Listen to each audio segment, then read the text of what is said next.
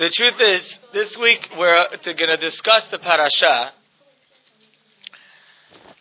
But I'd like to just start with, it's a little bit of a hard time for women these few weeks. No? Right? A hard time for women these few weeks? No? Unless you're going away. Preparing, cleaning, buying, shopping, no? No? I'm nuts? Of course. Okay, thank you. It's the hardest time of the year. Good, okay, there you go. That sounds more right. So basically, we get to this time of year, many women, like even just the thought of this time of year, starts to get them nervous and start to get them afraid about, like I said, it's clothing every kid, it's cleaning every room. There's a lot to do and a lot of work, and a lot of people look at this season and like roll their eyes like, oh man, now it's Erev Pesach time is coming, and they dread this whole month. We'd like to discuss that. And this week's parasha is double parasha, Vayakhel and Pikudeh. And basically what happens in these two parashiot is that we learned in previous weeks about the Mishkan and the vessels of the Mishkan. And this week we learn about the actual construction of the Mishkan. And a lot of the Pesukim are very similar to before. There's not a lot of commentary. Rashi is very, very small in these parasha because most of it sounds almost like a repeat. But what we're going to be introduced to today, and we're going to discuss today, is the man who built the Mishkan. Do you know what his name was? Very good, thank you. His name was, the Pasuk tells us, Vayor Moshe al Bnei Yisrael. He told the Bnei Yisrael, Re'u kara Hashem b'shem. Hashem chose the man named Betzalel ben Uri ben Hur the Mate Yehuda. He chose Betzalel, who's the son of Uri, that's his father's name. Hur is his grandfather's name from the tribe of Yehuda. And so the first question that we have today is that normally when you say someone's name, you ever prayed for someone, you say the person's name and their parent's name, one parent. You don't ever say the grandfather. Why over here are we interested in who his grandfather is? Why are we interested, and why is it important to tell us which tribe he's from? And why does Rashi make a point of telling us who his great-grandmother was? Rashi says, who is Hur? Bina shel Miriam haya. Hur was the son of Miriam, which means that Betzalel's great-grandmother was Miriam. So my question is, a few questions. Why do we need to know that he was a grandson of Hur? Why do we need to know he's from the tribe of Yehuda? And why do we need to know, from Rashi at least, that he's a great-grandson of Miriam? Why are any of those important? And my second question, that was like a 5-part question. My second question is, that it says, when the Mishkan, the vessels were actually completed? You know when it was completed? It was completed on Hanukah time. That's why the name of Hanukah has two names. Hanukah means that they rested on the 25th, or Hanukah comes to Hanukah Tamizbeach, that they really established the Mishkan. But when was it really inaugurated? When was it really inaugurated? So it says that it was the Torah, Hashem told the Jewish people to wait till the month of Nissan. That means it was really finished Hanukah time, but they waited till now to actually inaugurate the Mishkan. Why did they wait till now? So Chachamim told us he waited till the time when Yitzhak Avinu was born. My question on that is, what relevance does Yitzhak Avinu's birth have to do with the construction of the Mishkan? So we're going to try to answer all these questions. And to answer this question, I'll tell you a well-known Ramban, very important Ramban. The Ramban tells us that there was, after Betzalel, there were other men that were involved, other people that were involved, men were involved in the construction of the Mishkan. What talent did you have to be part of the team? What strength did you have to have? What test did you have to take before to determine if you were worthy to? Do you have to know half of Shas? Do you have to be a great builder? Or a great seamstress? What talent did you have to have? What was required in order to be part of the team that constructed the Mishkan? So the Pasuk says, every man, kol ish asher nisa'o libo, any man whose heart picked himself up to go. So Rashi, the Ramban says, what does that mean his heart picked himself up? he says, we did not need very talented people. We did not need very wise people. We did not need people with unbelievable intellect and unbelievable knowledge. No. The people that were chosen were people that were Nisa'ol Libor, people that had the heart to be a part. People who picked themselves up and chose that I can do this, I want to be involved in this project, I can work, I can sacrifice, and really to be a part. He was taken. All you needed to be a part of the construction of Mishkan was Mesilut Nefesh, was self-sacrifice, was the willingness to give of your time, give of your effort, give of yourself to be a part of the Mishkan. The Pasuk tells us, when talking about the construction of the first Beit HaMikdash, there's a Pasuk in Tehillim that says, Mizmor Shir Chanukat Habayit LeDavid. Mizmor is the song of the establishment of the Beit HaMikdash of David. There's a problem with this Pasuk. You know what the problem is? Mizmor Shir, the song of the establishment of the Beit HaMikdash of David. What's wrong with that Pasuk? Exactly. Is David didn't lay one brick. So what does that mean? With a song that David sang when he built the Beit HaMikdash, he never built it. The answer is, the Chachamim says that no, David did build it. Because David was the one who prayed for it. David was the one who cried for it. David was the one who sacrificed for it. David was the one who used his sweat and his effort in order to be able to build it. And so David HaMelech is considered the builder of the Mishkan, even though he didn't put down one brick, builder of the Beit HaMikdash. Even though he didn't put down one brick, he built the whole thing. If we look, let me give you a little history of Hur. What happened to Hur? Anyone know what happened to Hur? Yeah, what? No, well, that's true. But there's another story. Yes, is that one we said last week? We told you the story. The Jewish people, the people heard about that God isn't coming. They got nervous. They got anxious. They got frustrated. They got depressed. And it basically became a mob scene. The first person they went to build something, to do something, was Hur. They told Hur, build us something. Hur said, I know what you're talking about. Moshe's coming back. We still have God. We still have Moshe. I'm not doing anything. He says, well, no, absolutely you have to. It's nervous. It's crazy. Build us something. Hur said, no, I'm not. They got up and they killed him. That's Hur. Let me tell you a little bit about Miriam. Miriam was a woman who, when her father had separated from her mother, and her father said, you know what, there's a decree against boys being born, and so therefore I don't want to be with my wife anymore because I don't want to have any more children.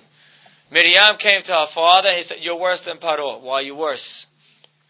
Pharaoh only decreed on the boys. You're decreeing on both the boys and the girls. And so the father listened to advice of his little daughter, and he got remarried, and he had a son named Moshe. And then when that boy was born, and it was dangerous, excuse me, a little under the weather, when the boy was born, and they took him to the river, who was the one who went out in danger to put her brother to the river? Miriam. Who was the one who stayed and watched to see what happened to her brother? Miriam. Miriam had that midah, had the characteristic of sacrifice. Which was the first tribe when the Jewish people were sitting at the edge of the Yam Suf, and there was no place to go, not back, not forward, not right, not left, not up, nowhere to go. Who was the first tribe to jump in? Tribe of Yehuda. And so therefore, when the Torah describes for us Betzalel, it tells us where he came from. Betzalel is not just, him and his father. Betzalel came from Hur, who sacrificed his life for God. Came from the tribe of Yehuda, who were the first people who jumped in for God. And Rashi tells us that, by the way, his great-grandmother was Miriam, who was the one who pushed her father, who sacrificed that her brother should be born. I was thinking about it last week. I gave that class that I gave last week a few times. So I'll tell you the truth, by the time I was done, I was like a little depressed myself. And I said, it's a little bit of a tough subject. It's like, you don't walk out exactly feeling great. I said, sometimes I started to think about it. Most of what we do in this class is talk about problems. We're not talking about, we find an issue and we try to discuss the issue and to some degree deal with the issue. And we never think about really how great we are. And we never think about how much we've been able to accomplish and really what we do. So I thought about it a little. I spent a little time. I said, let me think about it. The other day, you all right? Okay. I know the feeling. Trust me. Like I said, I was like almost unable to prepare here. I read the other day, there was this article in a magazine, a very religious magazine, about this rabbi in the Bronx. And he has a shul, and basically they talk about the community in the Bronx. You saw the article? Community in the Bronx. The numbers that they said in the article sound crazy. They said there used to be like 450 shuls in the Bronx. I really thought that was wrong even. It doesn't sound normal. Doesn't sound, I guess they're including conservative and reform. It sounds crazy, right? That's what it said. I don't know. And they said there's like 150,000 Jews live there. Again, it doesn't sound right. Maybe they meant the whole city. Let's just even take the whole city, okay? Okay, but even so, right now, you know what that shul, this rabbi is the rabbi of the shul for like 50 years. Now the shul has like 12 people that they could put together. And the article says, where's everybody else? Is that all the younger people either passed away or moved out. And that's not really true. It's true about some of the community. You know what really happened? Is that most of those grandchildren aren't Jewish. That's what really happened. Is that what really happened is most of them came to America and became fully integrated into America. And by now, 50 years later, their grandchildren are named Smith. And they have trees in their house in December. That's what their people. That's what's a real accurate description of what happened to most Jewish communities in this country. There are cities in New Jersey that used to be all Jewish. And their grandparents, they all still live there, but none of them are Jewish anymore. And the truth, when you think about what started our community, you think about a few things about the commitment that our grandparents have. You know, a lot of people today, they get religious, and they think like they invented religion. And like they're the first person to come up with Torah and Mitzvot. And they don't realize that it's their grandparents who actually had a lot to do with what they became. Now you say, what do you mean? I'm much more religious than my grandfather. You are. True. But your grandfather, what he had to do to just go to shul on Shabbat was tremendous sacrifice. And you know how first minyan started? You know how their first minyan on Shabbat? You know how first minyan started? Yeah, exactly. Is that men they prayed from 7 to 9, went to work 9:30. Now that's crazy. It is crazy. And I said this yesterday, someone said, Rabbi, tell me that's good? No, I'm not telling you that's good. But I'll tell you that those men still cared. Many men who didn't keep kosher, but they still wore tefillin every morning. We have a culture in our community to give tzedakah. It's part of the culture. You get up, every kid knows, kid can go and not care about anything, doesn't care about religion, all he cares about is making money. He knows the first thing he has to do when he makes money is he has to give money. That's a culture in the community that we just have. It's automatic that anyone knows that if they have a responsibility to give. That's from what was put in. So I mentioned to someone the other day, I said, we have a lot of kids who sit around the Sidarim, and they're not really involved at the Seder on Pesach. That's the truth. She says to me, why? I said, because there's like 50 people at the Seder. So you have a few uncles and a few in the front and grandpa and a few people reading the Haggadah. And the teenagers are sitting on the back on some round table talking about their suit and their draft picks. They're not discussing. They don't care about the Haggadah. So the person says to me, that's like a shame. Like maybe they should make smaller Sedarim. I said, absolutely not. I said, because they see that and they want to be that. And every kid wants to be part of our community's tradition.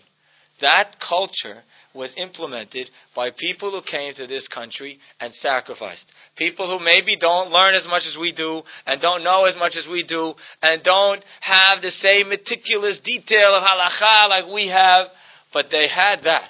And they're the foundation that we're really built on. And the truth is, you could be religious, you could be way more religious. You came from those people. You came from those people that sweated, that worked their brains off to support their family, that when the yeshiva opened, even though it was a ridiculous idea, they sent their children. That was big sacrifice. They say, what do you mean? It's a sacrifice to send a son to the yeshiva? Now it's not. I mean, it is. It's hard to pay, but it's not a big deal. Everyone does it. But 50 years ago, it was a big deal. And if you did it, you were a person who sacrificed with Torah and Mitzvot. You were Hur. You were Miriam. You were a person who, and you might say, what do you mean? My grandchild's going to know 10 times more. He's got hats and peot and tzitzit and I don't know what. All true. Very nice. It came from you. It came from your sacrifice. It came from their commitment. And that's what the Torah is telling us. You want to know why Betzalel was the one who was able to stand up, be a part of this? It's not because of how great he was. We have to tell you about where it came from. We have to tell you about the seeds and the sacrifice that was put into those seeds that bore this fruit. And that bore this person that could build the Beit HaMikdash. We say, the Mishkan. We say, Ve'ahavta et Hashem Elokecha. You have to love Hashem, your God. B'chol levavecha, b'chol nafshecha, b'chol me'odecha. With all your heart and all your nefesh is your whole body. B'chol me'odecha and all your money. So recently, commentator says, they take the word Ve'ahavta and you unscramble it. The Vav, Hey, Aleph. I'm not saying it right. Ve'ahavta. Vav, Aleph, Hey, Vet, Taf. If you unscramble it, it spells Ha'avot, the forefathers. Nice, right? It's true. It spells the Ha'avot. He says that each one of the forefathers had one of the B'chol levavechas, or your heart. Abraham Avinu sacrificed his heart. I mean, he was going to sacrifice his child. There's nothing closer to your heart than your children. He was willing to sacrifice his heart. B'chol nafshecha is your whole body. Yitzhak Avinu was going to sacrifice his body. He was going to get himself killed. B'chol me'odecha was with all your money. Yaakov Avinu had dealings with Lavan and with Esav, and it was continuously about who gets the money, how the money, with the sheep, not. He sacrificed, he served God with his money. Ve'ahavta is telling you the love is imbued by the avot. How? B'chol levavecha, we got the heart from Abraham, we got nafshecha, we got the body sacrificing yourself from Yitzchak, and b'chol me'odecha, and your money we got from Yaakov. That's why the Torah, Chachamim, Hashem decided the Mishkan is going to be built on the month that Yitzchak was born. Because Yitzchak sacrificed himself. And we wanted to, in order for this Mishkan to build, in order for this Mishkan to last, it has to be built on those seeds. It has to be built on that foundation of men, of people who were willing to sacrifice. I once read this story. I didn't get to look at it again, so I'm giving you the basic story. There was once, they heard, in this town, of that the Rabbi Reb Chaim Volozhiner, who was the famous founder of one of the first yeshivot in Europe, the main yeshiva, the Volozhiner Yeshiva, he was coming to town, and he was going to meet people. And so there were people waiting online to meet the rabbi. And finally, there was a rabbi who was online to meet this Reb Volozhiner, Reb Chaim Volozhiner, and he said, Rabbi, I'm coming to you to talk to you about advice for my yeshiva. He said, what's wrong? He said, you see, I tried to start this yeshiva and open the yeshiva, and we have some students. I can't really get it together. The students aren't learning well. I don't have that many students. It's not really been that successful of an endeavor. The rabbi says, I'll tell you what your problem is. He says, you see, you opened the yeshiva for you. You opened the yeshiva in order that you should have a yeshiva. Let me tell you what I did when I opened the Volozhiner Yeshiva. He says, the first night, the night before they were going to lay the first brick, I went onto that property, and I took a Tehillim book, I put a little rock on the ground, and I sat on the rock, and I prayed, and I cried, and I prayed, and I cried the whole night. And I pray, Hashem, please, let the students that come to these walls, let them learn, let them grow, let them change, let me have an impact. I didn't build the yeshiva for me. I built it with my tears for them. He says, it depends how you do it. If you understand what you're doing this month is the most important month that was for women in the whole year. It's the most important month. Not because, you get every kid the right outfit that matches the hat. No. It's the reason why the month is important is because this month you really have to sacrifice. And it's really hard. And it's real hard work. Those seeds are going to make great children. It's not people who just go to the mind, I'll have my party planner or someone else or my personal shopper buy my kids' clothing. No. It's going out and it's packing days in and it's working hard and it's staying late and Sundays and Saturday nights and and just the extra effort and all that sweat and all that toil, that's what builds your family. That's your opportunity to create Betzalels. Betzalels don't come from nowhere. They come from mothers cleaning underneath the couch. That's how your children are built. That's how they're built. When you're going and you're moving over the bed and you're going through the drawer 3 times and you go to the store and you buy an outfit and they don't like it and you bring it back and you buy 2 more and you bring it back again and you drive yourself nuts. That's what Miriam was. It's those people. It's those people that build the future. This is the greatest month of the year. It's the month that you have the opportunity, like I said, to build. You have the opportunity to create, and when your children see it, and even if they don't see it, the effort that you're putting in is laying those seeds and laying the foundation to build those buildings. The Torah tells us about the people that gave. And there's a little bit of an interesting difference in how Hashem defines the people who were able to give the donations to the Mishkan. The Pasuk says over here, well, first the Pasuk says in Terumah. The Pasuk says in Terumah that Hashem said, Me'ed kol ish asher yidvenu libo. Take from any person who wants to give. Take from any person. Kol ish, anybody. Anybody. In this week's parasha, it says, Kechu me'etechem, I want you to take from yourselves, which means I only want it from the Jewish people. What happened? What changed? Why did he first say, take it from anybody, and now he's changing it to say, only take it from the Jewish people? So I saw a nice answer like this. We're going to reanalyze the ego a little bit. Okay? And this is something you may know, but not see how clearly it is defined in the story. When the Egel happened, the Pasuk says that Hashem told the people who constructed the Egel told the Jewish people, Ele Elohecha Yisrael, this is your God, Jewish people. This is your God.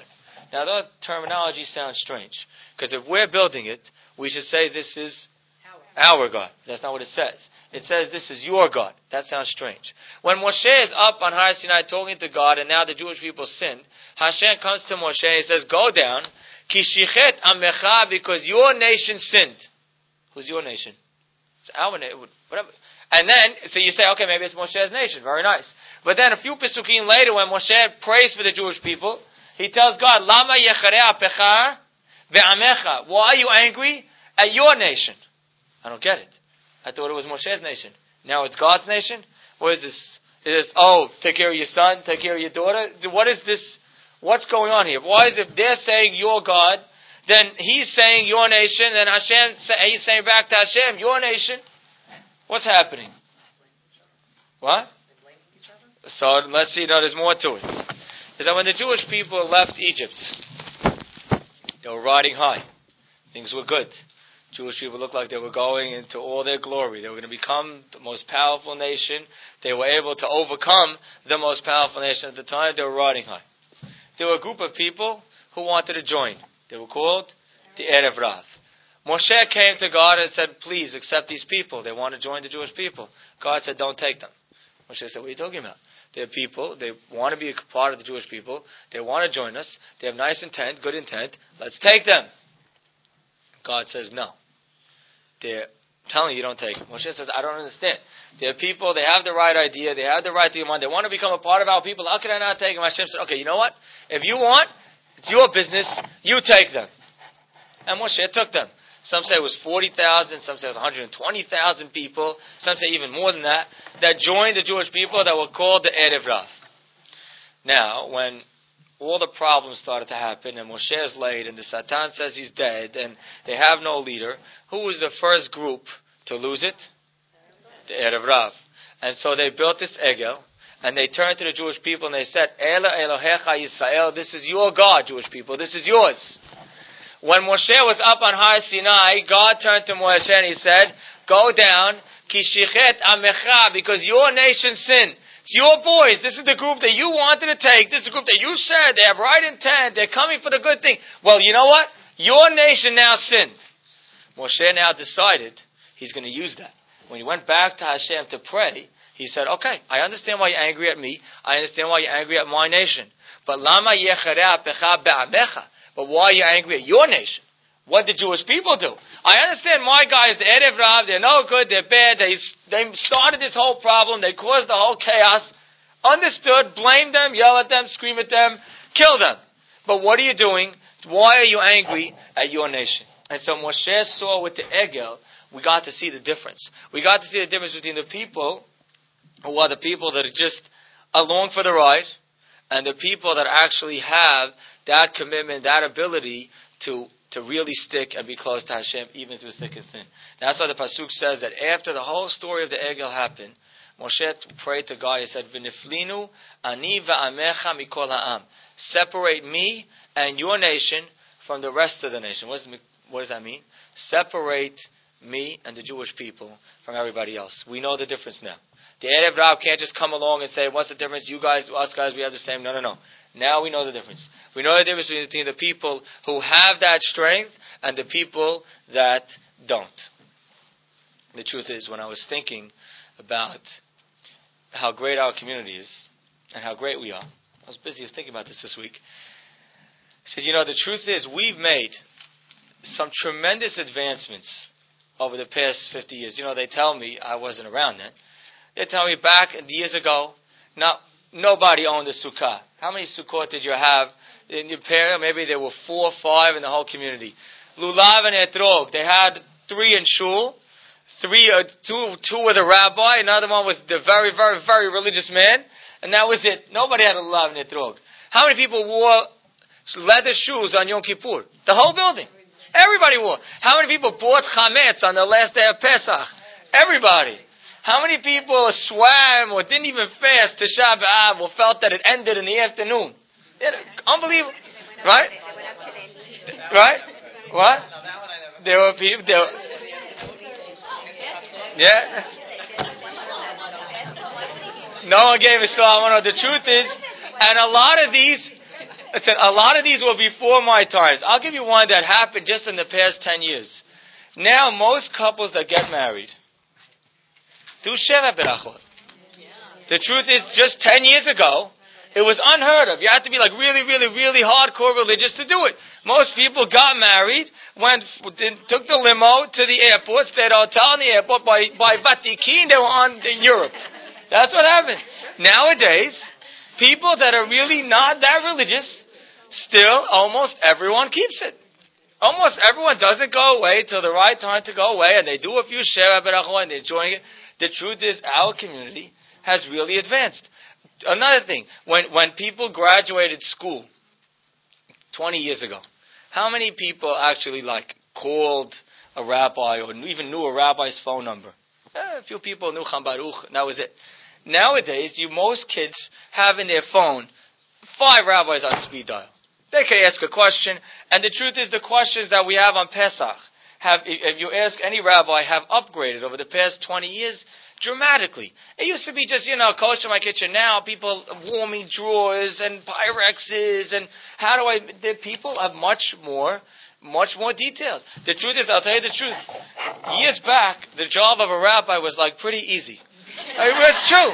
A rabbi basically, what his job was, he had to in the morning go to shul, give a little 10-minute class on Chok L'Yisrael, and that was beautiful. On Shabbat, they gave a 10-minute speech in the morning, a half-hour class before Mincha in the afternoon, and that was called a job. That's really what rabbis used to do. Now, almost every rabbi that I know is worked up to his head. That the truth is, and everyone, they're teaching, they're learning, classes in the morning, classes at night, questions, answers, issues. It's really become dramatic. The people who understood is because there's a lot of people who get it, who understand the sacrifice that our grandparents made, and understand the sacrifice that our parents made, and understood that their responsibility now is to build on it, is to continue it. You can't just say, my great-grandmother used to eat out, what are you talking about? For her, the fact that she didn't eat pork was unbelievable. If you're still at that level that you're not eating pork, come on. Your whole job is to take that sacrifice and continue it. And to be able to make yourself better than your parents, so to speak. I don't mean better as better people. The Olam Haba is probably going to be much greater than yours. But better in the fact that you have to be doing more because there's no sacrifice. You're going to tell me it's a big mitzvah, you don't work on Shabbat? Years back, you didn't work on Shabbat, you didn't have a job. Nowadays, no one works on Saturdays. But you know what? It's an effort to care about Saturday. To not watch TV on Saturday, that takes an effort. Or to not respond, or to not do that, is sacrifice. Our job is to build on it. Our job is not just to take what they did and say, wow, they're great. They were great. They were unbelievable. There were people that the truth is, I wouldn't want to be tested like that. Don't put me in America in 1940 and tell me to somehow support my family in a country that has no yeshivot, no Torah, no religion, no nothing. And if you look at all the other communities, they all couldn't handle it. You have a few thousand people in Lakewood and a few modern orthodoxy somewhere across America, which is not doing that great. Our community was unbelievable then. The foundation that the rabbis from those times and the laymen of those times lay was unbelievable. Our job is to continue it. And that's why the Pasuk says that now, the Jewish people originally, when Hashem said, who's going to donate? Call Ish. Anyone could come give. That was before the Egel. Once the Egel happened, we understood the difference between the men and the boys. We understood who were the people that were really connected and really committed and who weren't. So that's why Hashem said now, not call Ish, not any man. Kechum me'etechem, it has to be from you. The Erev Rav, they're no longer part of the picture. The Erev Rav, we know now that they're not just the same, they're coming along to do the same thing. No, because when the going got tough, they fell apart. The people who are going to be able, the people who are going to donate to our Mishkan, are going to be the people that can create a Mishkan where the Shekhinah can rest. What's a Mishkan where the Shekhinah can rest? People who have the sacrifice. People who got it and understand what it takes from them, and people who are willing to do it. That's why the Pasuk says, Kol Nediv Livo Yivieha. Yivieha means will be Yavi Hashem. Is that you're going to bring, Yivieha with a hey, you're going to bring it, so that Hashem can rest on it. Not anyone can donate. Not any person, any man who can just come and say, you know what, I want to be a part of the Mishkan. No, it has to be the people that are willing to sacrifice. The Sforno writes that the second Beit HaMikdash, the Shekhinah did not really rest, and it was destroyed. The first Beit HaMikdash, the Shekhinah did rest, but it was not destroyed. The Shekhinah did rest, but it was also destroyed.